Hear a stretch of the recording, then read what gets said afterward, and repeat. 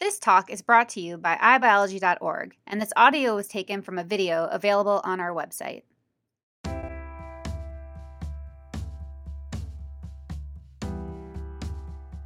When I started using clickers, it was about the same time that the National Academy Summer Institute was beginning, and Jenny Knight, who I have taught with for many years, and I realized that we were not applying most of the principles in that.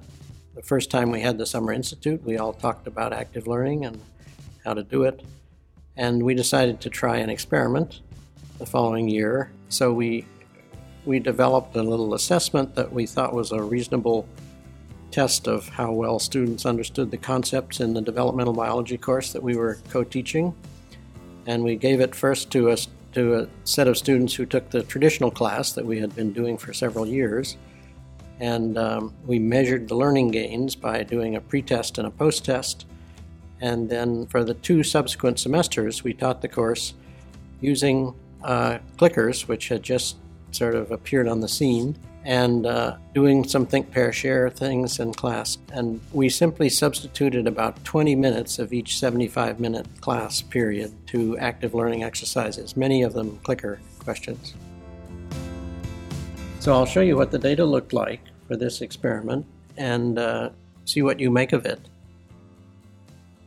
The blue shows the distribution of learning gains among students, and these are normalized so that we can compare students who started with a lot of knowledge to those who didn't have so much at the beginning.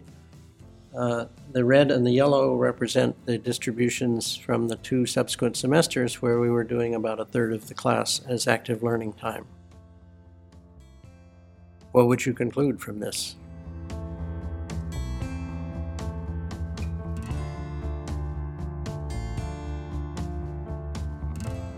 And as you can see, the distribution shifts about 30% toward higher scores.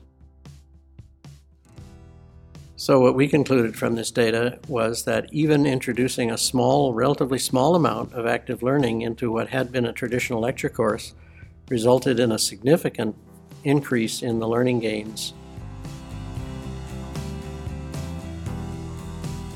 Visit us at iBiology.org for more free talks from the world's top scientists. Funding is provided by the National Science Foundation and the National Institute of General Medical Sciences.